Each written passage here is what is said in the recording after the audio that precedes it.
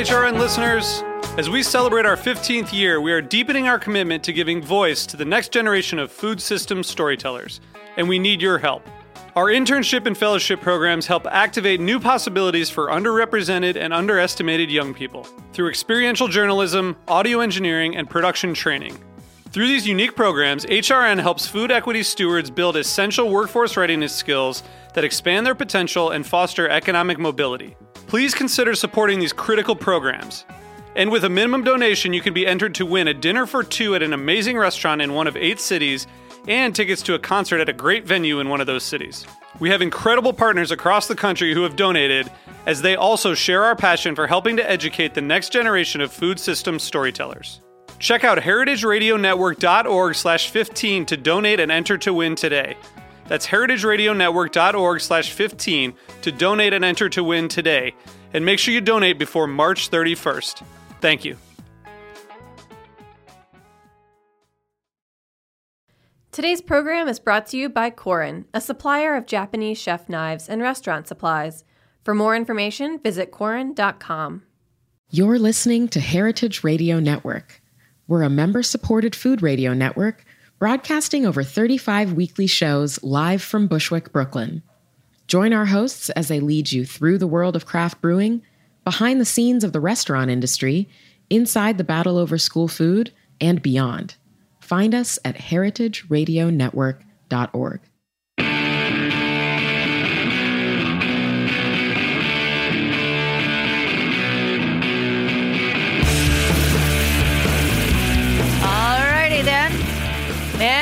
It's Monday, and it's time for What Doesn't Kill You Food Industry Insights. I'm your host, Katie Kiefer, and welcome to 2019. This is the first show for my season, and I just want to say that this year kicks off our 10th year of podcasting, I should say, for the Heritage Radio Network. And, round of applause. Thank you very much. I've been here since the beginning, thanks to Patrick Martins, the founder of this station.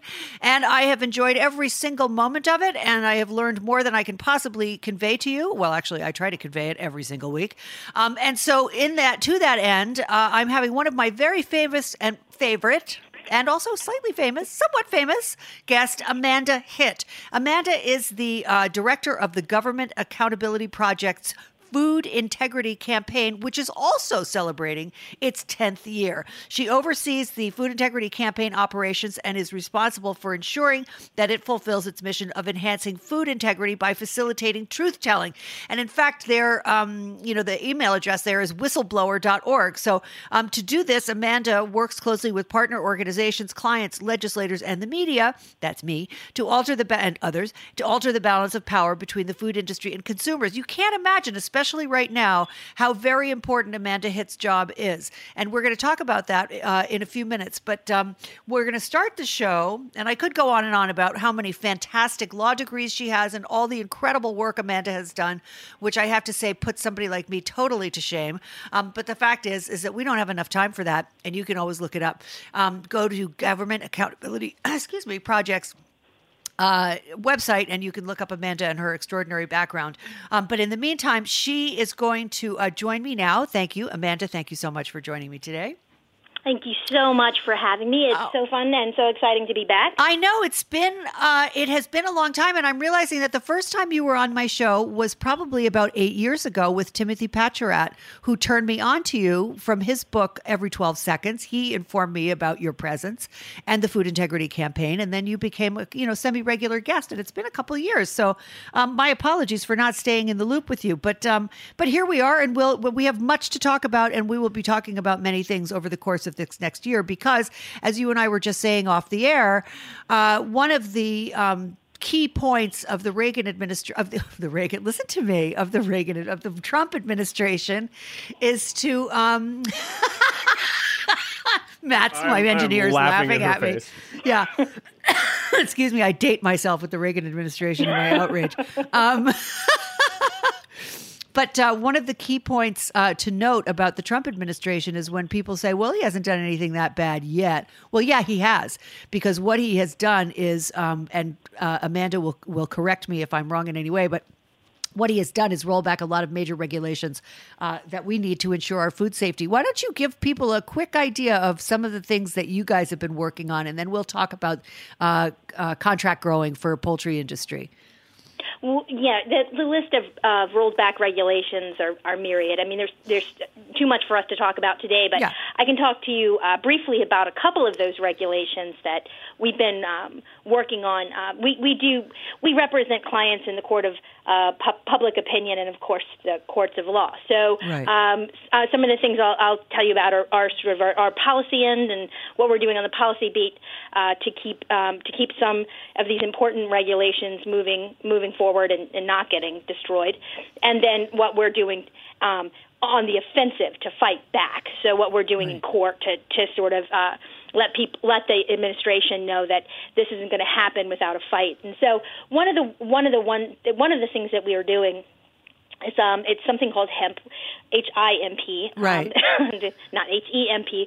HEMP, everybody'd be tuning in, but HIMP, everybody's wondering what's that. So at its very, very basic level, you're speeding up the line speeds, the slaughter line speeds and what's happening now is poultry and pork, and you're reducing the level of inspection. Right, and you and I talked about this years ago. So, this is 15, 20 years. I mean, this is long before Trump. There was this idea that we could allow these meat industries to self-regulate.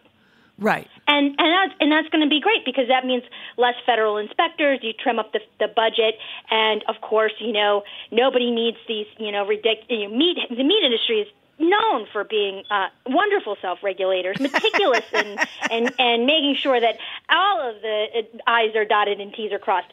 Of course I'm being sarcastic. Of course that's not true. We know that from Upton Sinclair. And really not much has changed, unfortunately. Nothing has changed because the system only operates when the workers are exploited and underserved. And I know that, say, that's some crazy SWJ and talking. No, I'm really serious. Like, if you look at the meat industry, looking back at The Jungle, looking back at that book, you see it. Today you see it too. You can't have workers who speak, because if they could speak, they would tell you how awful it is. Yeah. And nobody would eat that meat, right? Right. So think about what I'm doing as a whistleblower lawyer for food and agriculture. That's who I am. So foodwhistleblower.org, actually. So food whistleblower. So we go out and we try to give those people a voice. And when they speak, they say so much. And the reason I'm giving you that website is if you'd like to read what some of these people have to say about what's going on in the meat industry, we have for you all of the, I think over 20 affidavits that you can read from people, firsthand accounts of what's really happening with your food.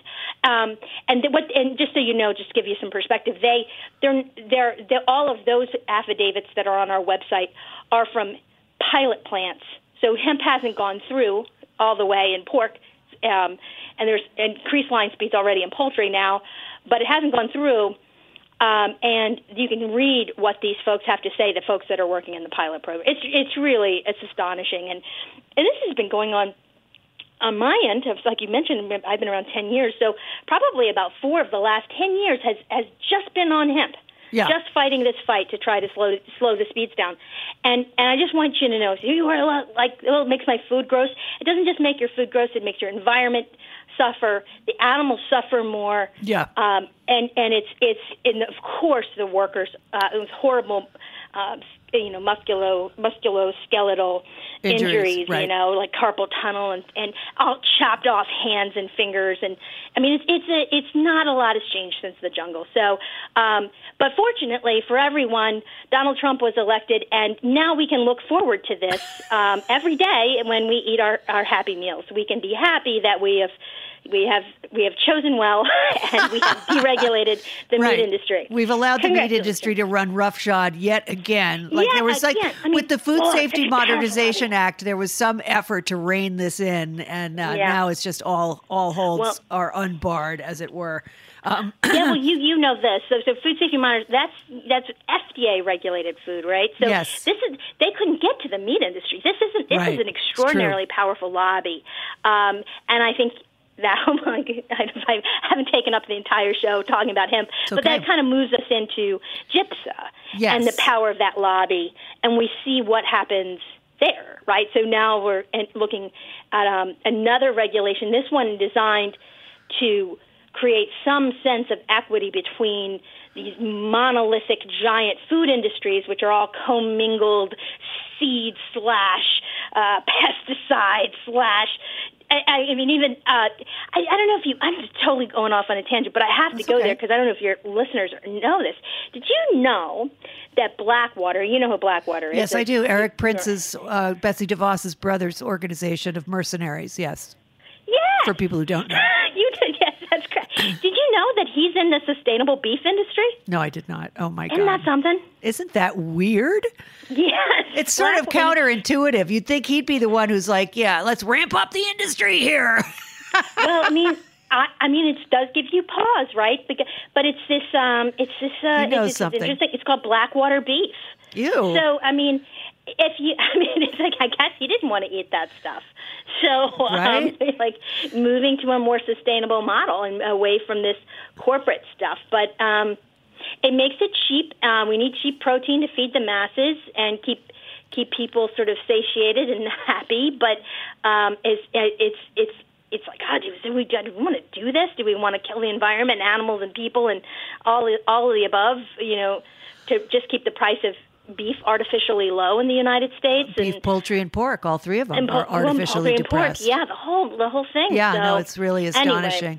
Anyway, and as a complete aside to that, I am about to leave for Spain for a month.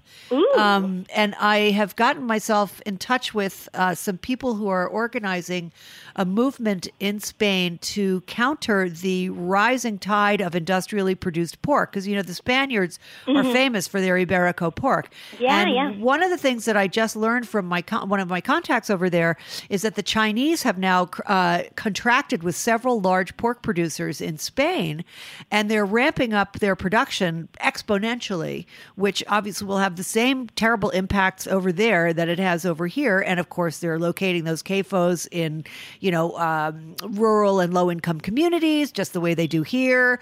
They have no plans for how to manage their waste, just as they don't here. I mean, it's the American model, as I say in my book, which I'm bringing you a copy of, by the way.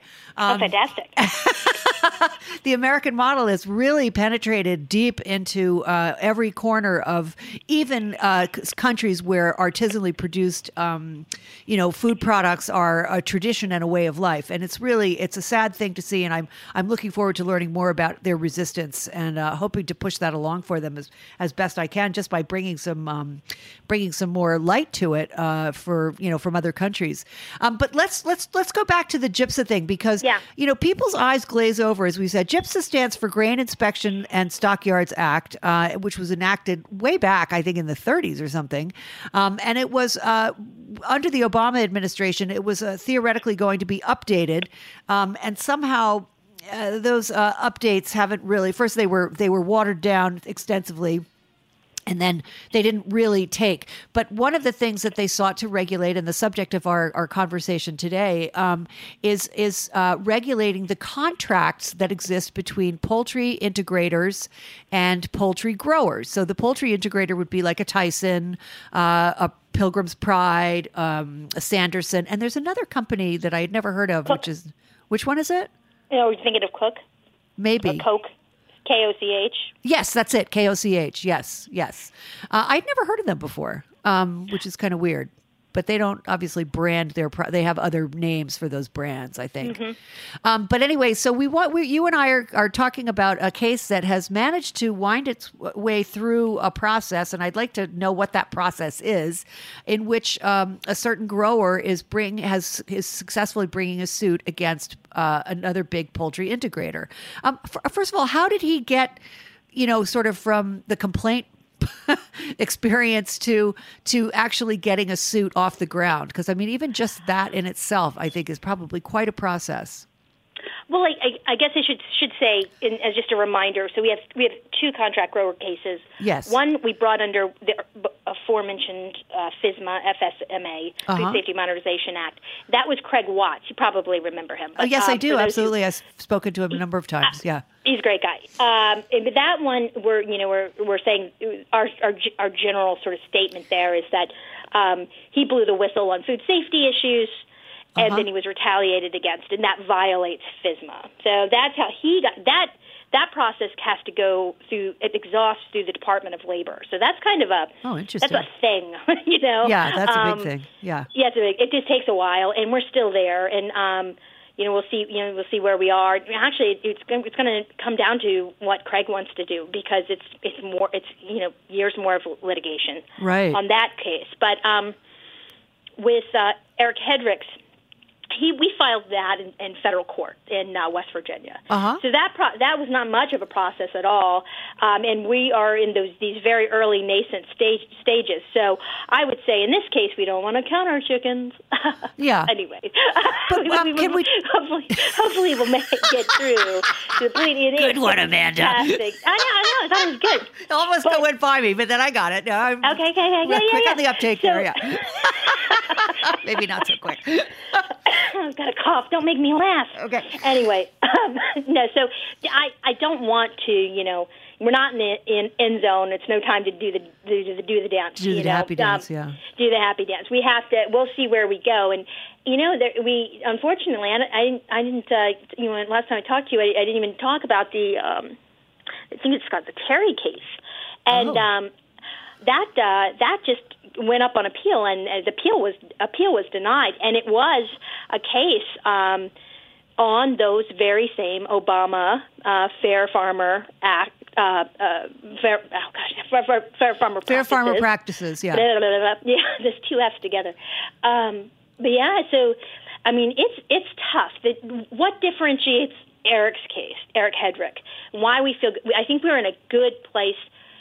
For this case, I think it's I think a lot of things that I think he has a lot of things lined up. We looked long and hard before we took his case, because I don't know if you know this, but suing people is hard and expensive. Right. And our clients don't pay. They don't pay. We don't.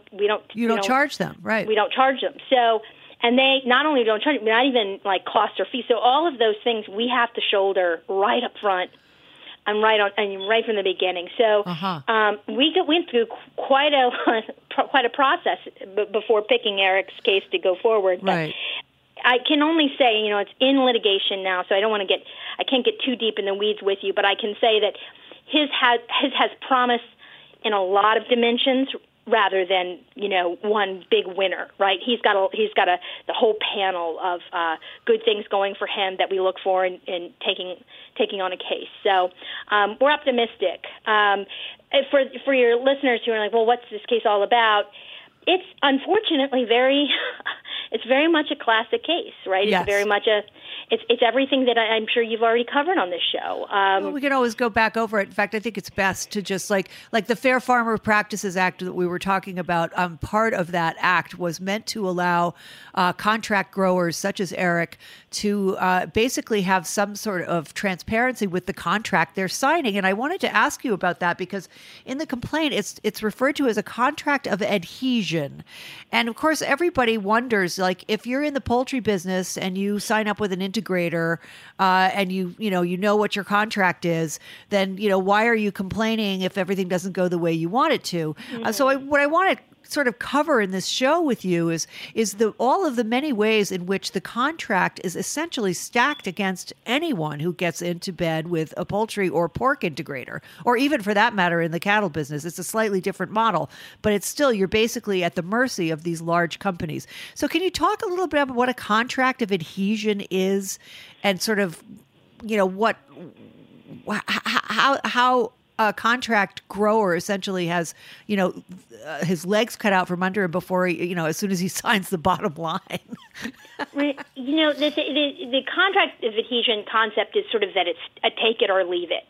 And I think for you to understand why one would take it at all, is you have to kind of understand the area's geography that these people are coming from. So let's talk about Eric Hedrick specifically. Okay. So he's in West Virginia. Right. West Virginia is not doing well economically. There are not a lot of jobs. Remember, dig, baby, Sure. anything. People were begging to have coal mining back. Yes, they want the coal mining. Yes, right. That's how bad things are. Yeah. So the new coal mining in West Virginia is contract growing. So you take the same sort of, people who don't have a chance, and then here comes the industry. These, the fat cats. They've got everything going for them, and they say, I can make you rich if you go and get one of these very easy to get federally subsidized loans. Sounds like the housing of 2008, because it is same thing, right? You go get one of those big fat loans. Oh, and also make sure that loan you just go ahead and you back that loan with your family farm. Right. So you mortgage your farm, essentially. That's all you have. That's all your children will inherit. It's all you ever got, right? Yeah. You're just this West Virginia guy, or maybe you lady, but a lot of times it's gentlemen that do this, and or a family. Go ahead, right? Or families. The families. Like in Eric's case, it's a family farm, and same with Craig Watts' family farm. Right. So they do this, and they say in the industry, the companies promise you riches. Well, like you say, well, you're a fool if you believed that, believe that. But this is the thing. I've seen this stuff that the company gives. It's very compelling, Katie. I'm an attorney. I think I'm pretty nuanced, and I wouldn't be duped. But if someone said, well, you have all this land, why don't you turn it into something profitable? Right. Why don't you make something happen? So they sell them these dreams, and then immediately sort of loop them into this rotating debt. And so by that, they drop the initial $1 million to get in, but right when they're almost breaking even and ready to pay off the farm, the company comes in and says, oh, you're going to need all new heating and or all new ventilation. Yeah. And what's that going to $1 million, right? Or so maybe not $1 million, but a lot. But right? a lot. So back goes this cycle of debt, and so what happens is it's like, I don't know. I live in. I kind of grew. Well, that's rural actually, but close to my rural home, suburban life, and you would see the same sort of awning on every little house, and that's because somebody went through and sold those awnings, and your neighbor got the awning, and it just did that, and that's what you see in West Virginia. Somebody across the holler got going to be rich with these this chicken stuff. Yeah. Well, I'm going to do it, and the next guy does it, and next guy does it, and you say, well, why don't they whisper down the telephone that it's a horrible it's not scam. working out so well? Well, here's what the company does, and this is what's so unbelievable that this happens in the United States in 2019. Yeah. They actually, the companies are so nefarious that they if they find out you've been talking about what's wrong with the system, they actually retaliate against you. Right. So one of the things that in these fair farmer practices that we were just discussing is to stop retaliating against people. Right. And also let them join groups of other growers. They can't even, it's not that they're trying to unionize. They just want to meet and find out what experience the other guy's having. But they can't do that in the current system because they're isolated. And that's kind of how that system works. Well, talk about the tournament system, because to me, that is one of the most, and of course, all of these companies absolutely deny that is a factor. When Chris Leonard came out with the meat racket a few years ago, and it was about the Tyson Company. And they stoutly denied this is absolutely not the case. We do not do tournaments. It's not, and tournaments are for people who haven't read the Meat Racket or haven't listened to this show enough. Basically what happens is that these integrators, like the Tyson people, they rank the growers and they pit the growers against each other. But the growers are not, as Amanda, you just said, the growers are not allowed to speak to each other about the price per pound, for example, that they're getting, which is, I think, an absolutely shocking and shameful aspect of this. So these guys, am I right about that? The guys don't know how much money they're going to make per bird until they get weighed and taken away and weighed by the company. So they're not even present when that happens. They're not even present, and they don't know when the tournament lists who's on top to bottom. Yeah. They only see themselves in the list. Everybody else is anonymous. So you can't even ask. Wow. How'd you do so well? Or what made you do so poorly? Right. Fascinating. Isn't that interesting? It's just the whole tournament thing. And so when they want to, let's back up for a second. Okay. We're going to take a quick break in a second, but I just want to ask this one question. Why is this profitable for companies to make these growers continually upgrade and go into debt? Like, is that a way of keeping them within their system? I'm sort of baffled by the perniciousness, the kind of basically evil quality of this experience for the grower. But I'm struggling to see why it's so successful for the integrators. What do you think is the motivation? Well, I think that that's how it works, how math works. How they control it price-wise? I don't know if it's control. I don't know. Yeah, no. This is this one area. So yeah, your listeners know. So they own every single step from egg to omelet. Like they own everything. So they own even where the little chickies grow, right? Like come out like of the hatchery, right, and into the grower. The only problem they have is this middle guy that they have to pay to bird babysit. Right. And they don't see a person. They see an area that must be squoozed, right? Squeeze it, and get that as to maximize your profit. Maximize it. Is it evil? I don't know if it's evil, but it is the way that you do it. Is you squeeze that to a zero, like you want it, or as close to zero as possible, and that's how the machine works. And I don't think the machine has a lot of feeling or thought. It certainly doesn't have any empathy, and you'll see, the industry fighting back. We can't be profitable, but for this exploitation. They're pretty honest about it, right. Because you can't. None of this is. As it is, as much as it is not, it's not transparent to the average consumer. I don't think they don't know this. People have no idea they don't know about it. But as far as sort of operating in the light of day, they can't really deny what they're doing. It's pretty obvious, right? Yeah. And what's interesting here, and what bothers me maybe most, and I don't know why, it bothers me more than because the corporation is, it operates on the profit motive. It doesn't have a soul. It's not going to think, and it's not moral. But the government helps this in all kinds of ways, facilitates this wrongdoing upon the citizenry. And overwhelmingly, these citizens that are getting the hit, they're getting hurt in all of this, are poor people. Yeah. Maybe some of them are doing okay, they're not doing great. You know what I mean? Right. And especially, my friends in West Virginia who are being beat down on this. And it's not easy, to feel sorry for these folks, I guess, because our inclination is like, you got a bad deal.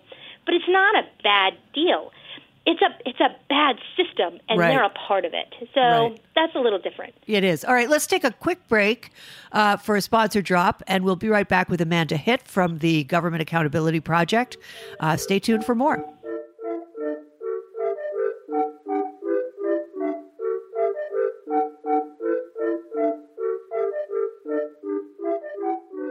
Today's program is brought to you by Korin, a supplier of Japanese chef knives and restaurant supplies. Korin is proud of their Japanese culture and traditions, but they want you to know that their products are not just for Japanese restaurants. Their knives and tableware bring out the best qualities of food from every culture and fit into every restaurant from French to Pan-Asian to American. And that is why they're located in New York City, where people from every country in the world come to eat. Korin's Tribeca showroom is home to the most extensive collection of Japanese chef knives in the world, including Japan. Stop by to view their exquisitely designed tableware and the rarest natural sharpening stones. They have a whole range of knife services from repair and rust removal to reshaping and realigning. Korin is dedicated to this ideal, bringing the highest quality Japanese design to your table so you can experience the unparalleled quality of Japanese craftsmanship in your home or restaurant. For more information, visit Korin.com.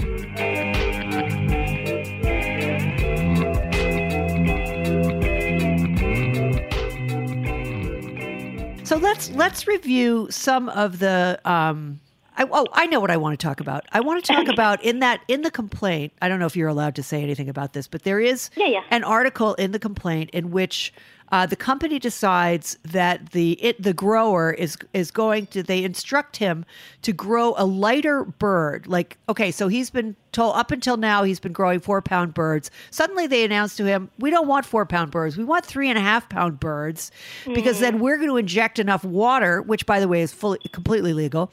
We're going to inject enough water to bring it up to 4 pounds.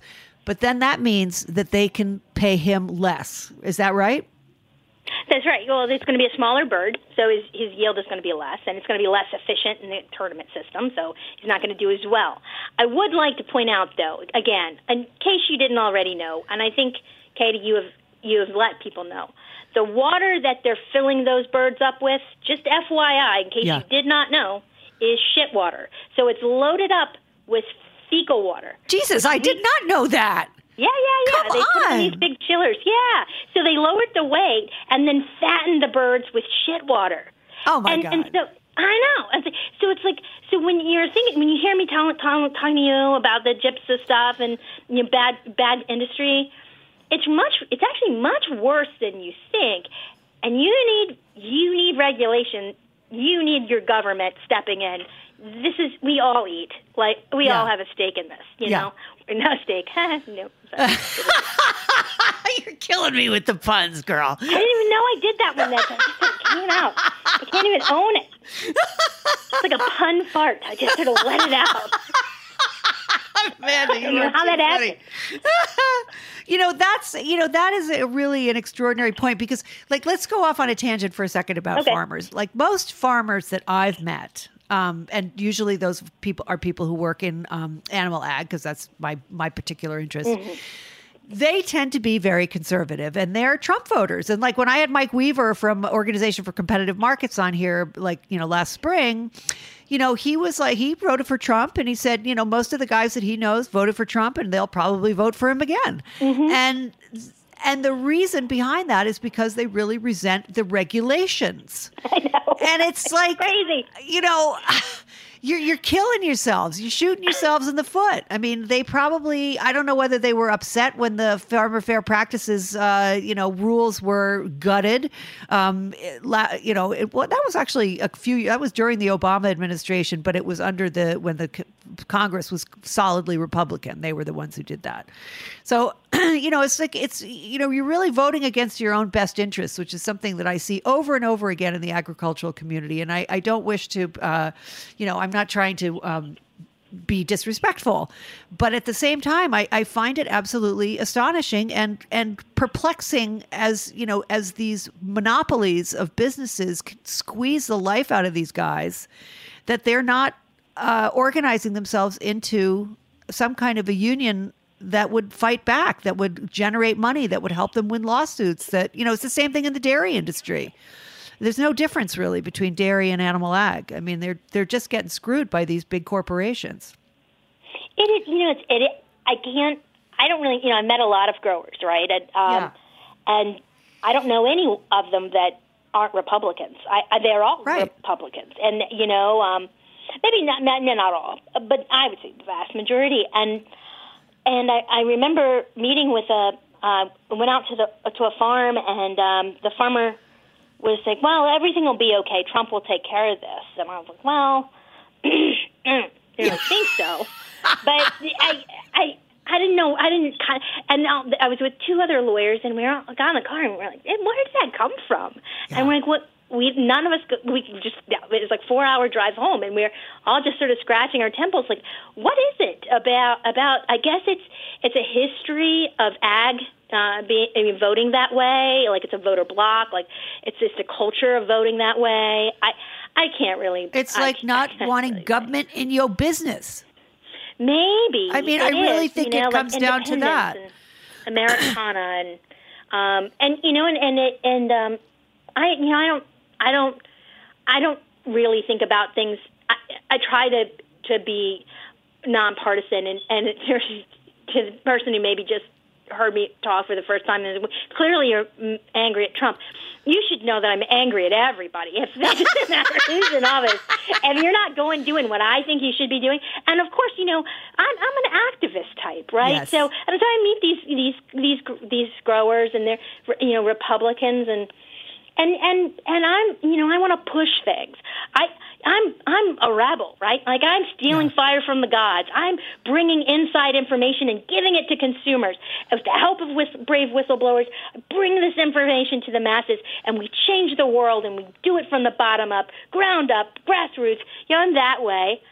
And they don't really care. Like they don't care. They just, they don't want to make they're not trying to make a difference. They just want a fair deal. They want a fair deal, but they don't want to work together to get it. And that's the thing that I find so perplexing. I just don't. I mean, there's the Organization for Competitive Markets that Mike Weaver is in charge of. And there's a few other guys like him. There's, Mike Calicrate, who's in the cattle business out in Colorado, has been. And then there's the whole RCAF. I'm in a coalition with them. Yeah. Yeah. And, they're small groups that don't seem to be able to attract as much support as you and I would think would be intuitive to them. And that's just a very puzzling aspect of this whole thing. It's like, where is their hero? I mean, Grassley's a hero to some degree, but not compared to me. My observation. Look what Cory Booker's done. Right. Who's he? Yeah. I don't know, the biggest hero to contract growers. Also, like a potential, let's be honest, he's a potential Democratic candidate. I mean, I think we all kind of know where this is headed. But isn't that weird? I mean, he's done all of this work to try to stop retaliation and protect the farmers. Yeah. And yet he's could not be more different from them. As far as political ideology. Yes, absolutely. Well, so let's move on here and talk a little bit about what could happen. Like say these suits go forward. They are going forward. But say you get a big win out of Eric Hedrick's suit. What kind of implications will that have for contract growers going forward? Does that seem like something that would change the level the playing field a little bit, to use a cliche? Well, yeah, that's why a nonprofit.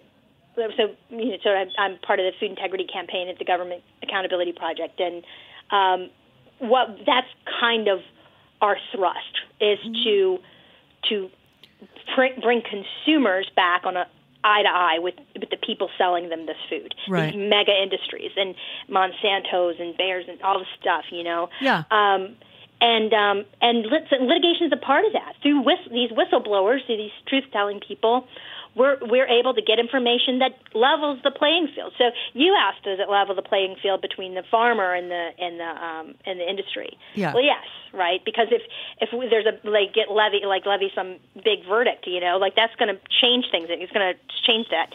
But what more importantly, that's going to create the shift in knowledge and transference of that knowledge through whistleblowing, right? So through the inside and out. And then that's where the pressure is going to start when the people start caring. Like, that's just how it goes, because we change our whole culture of what's acceptable in the food industry has to change. And that's not going to change unless people know what's happening. So, right. I mean, yeah, of course, I think it will. And you should know, too, we're certainly not the only game in town. There's a handful of other folks doing litigation right now, too. That's a good sign.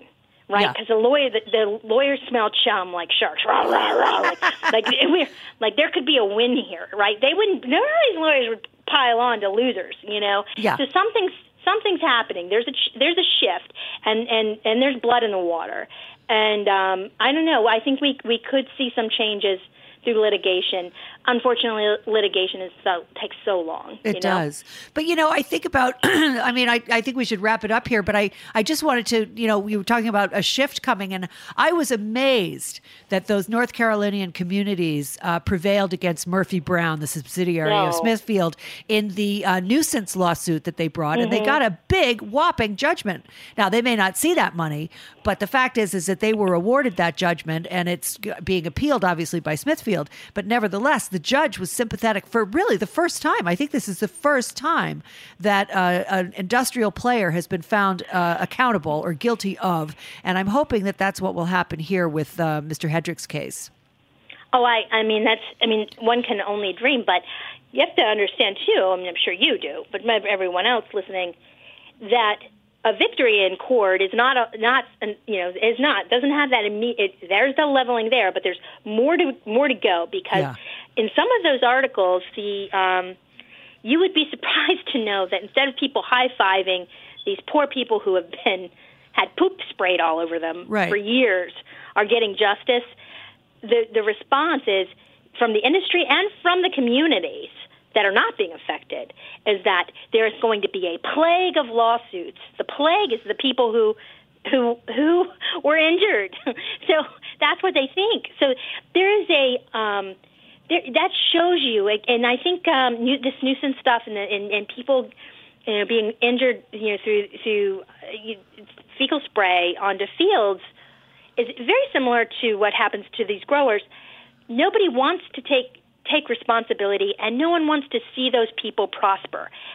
I know it's going to sound weird to a lot of listeners, but that's how people feel about, poor white Trump supporters, too. Yeah. Nobody really cares what happens to those people. And unfortunately, that's what you're hearing, of course, in North Carolina. There's a lot, as great as these victories are, we have to continue to soften the discourse around coming forward when you're hurt.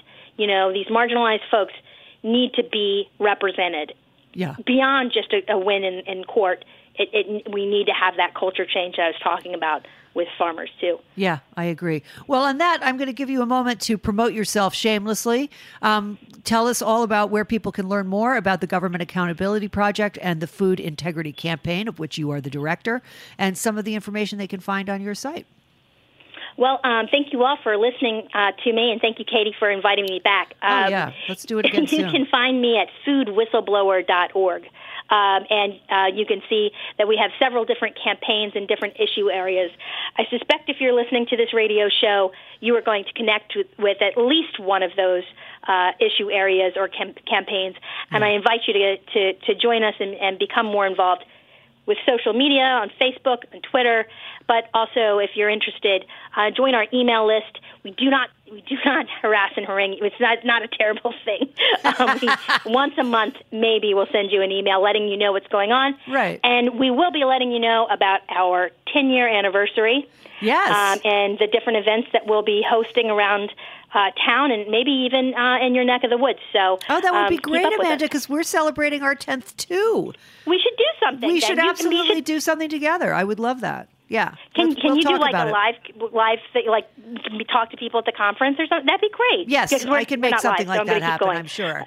I'm absolutely sure of it.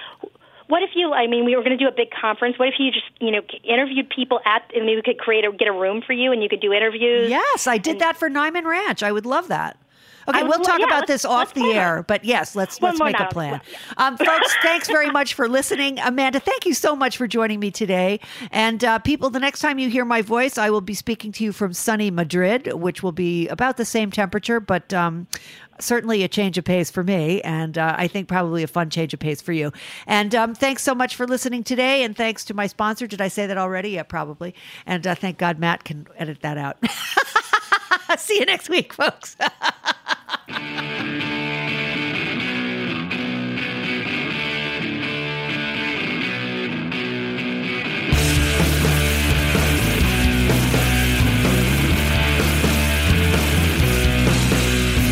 Thanks for listening to Heritage Radio Network, food radio supported by you.